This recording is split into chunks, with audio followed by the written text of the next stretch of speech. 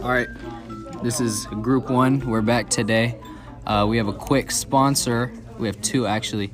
Our first one is by Gatorade Zero. Zero sugar all the way through. Rehydrate, replenish, refresh. Get all your electrolytes with zero sugar. It's a good way to go. So you can get that at Gatorade. Find it at your local convenience stores. The second one we have is Grandma's Mini Sandwich Cream Cookies. Vanilla cream, 530 calories per package. You can also find those at your local convenience stores. So yeah, those are our two big sponsors for today, so we can get right back into it. So again, this is Group 1. Today we actually have everybody here. We got everybody here for the first time. We got Paul Park here. Well, I was here for last podcast, but Ricardo was not. so we're at full house right now. Yeah, Full house, all four of us. All right, so today, for our podcast, we're going to be talking about the story development of our book, Wuthering Heights. So, we're going to be starting from chapter 5-ish, I guess. yeah. Alright, so chapter 5 starts with like Hindley coming back like from the funeral of Henshaw. But the problem is that like he becomes the boss of Wuthering Heights, right? So and then he doesn't like Heathcliff. I forget the names. And then Heathcliff goes out with Catherine. And the problem is that he comes back by himself. So then Hindley asks Heathcliff what happened, and Heathcliff told him they went to spy on let me check. Mr. Linton, I think? Linton, Yeah. right? Mr. Linton's children. And when they were doing that, they took out dogs, and Catherine got caught by a dog. So What's up with all these dogs? I don't know. Like there's so many dogs. Dogs, man. and the thing about the author is that she put a lot of kind of common theme, just like Catherine Earnshaw, Catherine Heathcliff, Catherine Linton. So it's like what do you think is that? Like, and then I feel like there's like a 3 choices, and then like when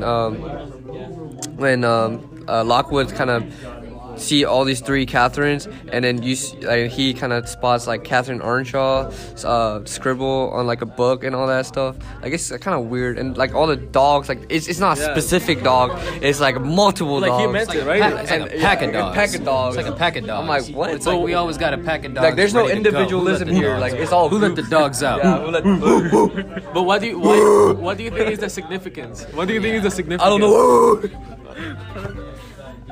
Please.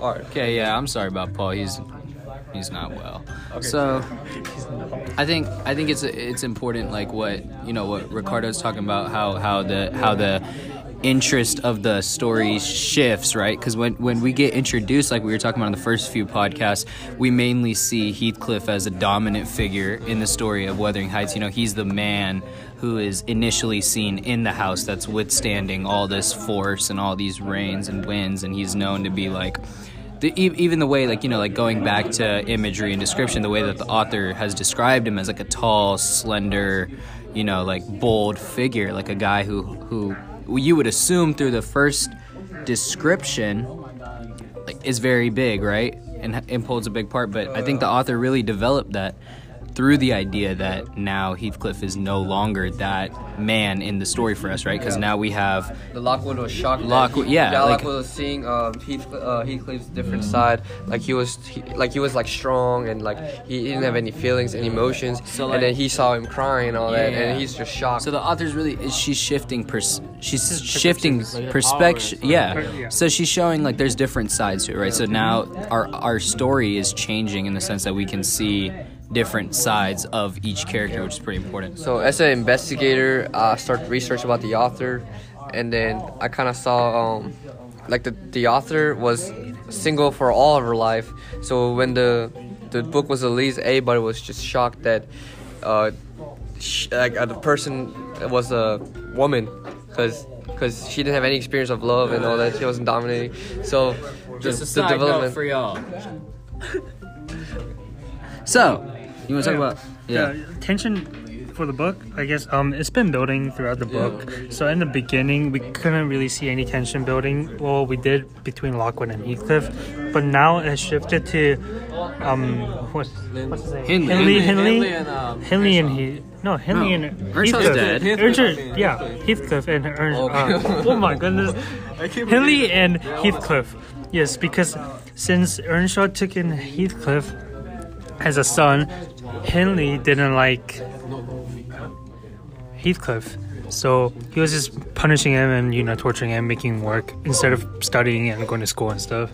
Like a normal, like a normal person. Yeah, only the 18 times, But even like talking about like the way that the story starts, the author really started it as it being shown that this is reflection, that this is written down in a journal, like this is a story being it's a story being told of a story, right? It kind of starts as a horror, scary kind of moment, and then because you see all these weathers and all this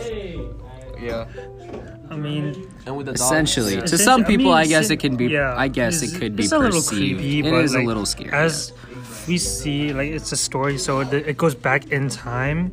And I mean, the structure of the book is just it shows the end of Heathcliff and where he has said it after what he's been through with all the family issues with Earnshaw and Mr. Linton and stuff. It's also really in terms of structure, it's interesting because the structure helps build the plot, but at the same time when you're reading the story, going through chapters is not going to give you a full detail of the story. You have to be able some things that happen in chapter 2 or chapter 3, they'll happen, but you won't understand why they happened or the significance of it until chapter 7, 8, or 9. So some things are left kind of open, and then the ideas will shift, and then you'll come back to it and realize oh, okay, so that's why Heathcliff was so hesitant about Lockwood. That's why these specific things happen. That's I guess that's just that's what stands out for, at least for me, in terms of how the story progresses. The story I feel is going in a direction towards changing the perspectives and the way that the characters are viewed, because right now we're at a point in the book later on chapter 7, 8 where you see Heathcliff in a not submissive but in a non-dominant position, right? He's being forced. What is he doing, Ricardo? He's being forced to do what? He's been forced to work instead of studying. Work in the farm, things like that. He was caught from doing education, all the education. So yeah. And then also in chapter 6, Catherine, Miss Lipton makes her become more like a young lady instead of being a tomboyish, you know what I'm saying? Yeah. So that shifts her character. And even how we talked about last time with the conflict of Heathcliff and Hindley. So we see that developing more. It's slowly touched on in the earlier chapters, but as the book gets towards the middle of it, we start to actually see the way that Hindley is starting to now, because after Earnshaw's funeral is when we see that Hindley actually starts trying to take revenge on Heathcliff, which is why it results in him not being able to continue his education. It makes him work like a laborer, things like that. And Catherine and Heathcliff are always running off and doing their own thing until that time when they run off. And she gets caught, all that kind of stuff. Things go south for them. And then even the point where the Lintons don't allow don't allow Heathcliff to see Catherine anymore and all that kind of stuff, and that's a big block in the story, because we're surrounding the story at this point, or at least in this part of the book, of the two characters that are main to the setting. And she changes. She does change. I mean, and then Mr. Linton kind of forces Catherine to meet his son, Edgar, but I guess that's for the later chapters, and that's gonna play a big part, big role in the story later on, as why Heathcliff's intentions in the first few chapters shifts from him hating everybody, but now we see the reasons why he hates everybody and why he wants to take revenge on everybody he knew. His past was pretty sad and all that, but he shouldn't be respected like that much because of his past. He's still wrong for some things in the story. Even the way Nelly, because at this point it's Nelly telling the story, right? Yeah. So the way chapter 7 ends is Nelly just gets up and is like, no, it's getting late, I gotta go. Chapter 8 begins, chapter 8 begins, and Nelly skips ahead of the story, and she gets to 1778, I think was the year, and that's 23, 24 years before Lockwood even comes to the Grange. And so she talks about Francis giving birth to a boy. What was his name? Hareton? Yeah, but she dies after giving birth. Yeah. And because I think they said something about chronic consumption, Yeah, she was dying. I mean, it's That like definitely 1800s. Yeah, so basically Nelly talks about how then at this point she's in charge of taking care of this baby. So she got to take care of the baby. Catherine starts spending time with Edgar. And then they fall in love. Yeah. And then- See, that's what I'm saying. Like, it goes back and forth. Even the But- time, Yeah. even the time shift, Time right? goes back. It goes back and it really goes be paying forth. attention. You have to be paying attention. You got to wait for some things to be explained in a better light for you to be able to understand on it. this Yeah. stage, and then next time it just goes back to like 20 years later, Yeah, before, yeah. and then So you're it's like, like- what? If And I if you're not in your 8 point, I think it's very important for us to keep track of who the characters are and where they're located in the book, because there's like a lot of family conflict and like interactions between these characters. Yeah. So I feel like Heathcliff now focused on revenge only. Like it's just not. It just his personality just became of icon of revenge, and then Heathcliff. In a way, I mean, that's I later. think it's more for like I think- Hindley. That's- Yeah, I Hindley think trying to Hindley take also. Hindley. I think they both have their own things. But even it's interesting because then they go towards how Heathcliff runs away from Wuthering Heights later. The story progresses, right, and then it goes on to how Nellie talks about Heathcliff running away, Yeah. and how Catherine's out there crying. Literally, she's sitting outside in the rain crying for Heathcliff to come back, which does not make much sense to me. I'd be inside because Yeah. if he's gonna come back, he's gonna come back. If he Yeah, doesn't, he's exactly. not. Weird. I don't know why you're out there. Yeah. She gets sick in the process, right?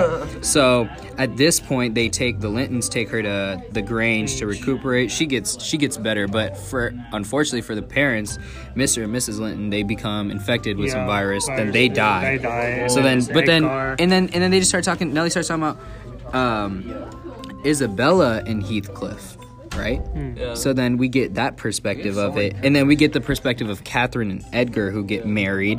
That's crazy. I mean, Heathcliff only gets with Isabella to get revenge on Catherine Oh, for yeah, not yeah. marrying him, Right. and he's forcing himself into the family of Lintons so he could be with Catherine. Oh, okay. So it's just a master plan. Yeah, It's just it's a big picture. Like, it's very complicated. I don't know how you do this. It's extensive. All this upper class stuff. But yeah, so I mean, I think that the overall, the way that the author has definitely shifted the story and the way she's progressed it is something like I've not really seen many books like, especially because it's already not even just like a story, but it's a story within a story yeah. within a Within story, the- because it's Edgar telling a story, but then it's a diary entry, but then it goes back in time and forth. So I mean, honestly, I'm just waiting to see how It like develops and more. yeah, how it develops more, because it's clearly switching up all the time. So we should see that. Take it chapter by chapter, and it always for changes. sure. All right, and I think that's it for today. And again, we're gonna name our sponsors: Gatorade Zero. Gatorade Zero and Grandma's mini sandwich cream Thank you for vanilla sponsoring cookies. our podcast. Those are very good. I'm just eating some right now. Amazing. All right, and thank you for joining us. This was Group 1, and have a nice day.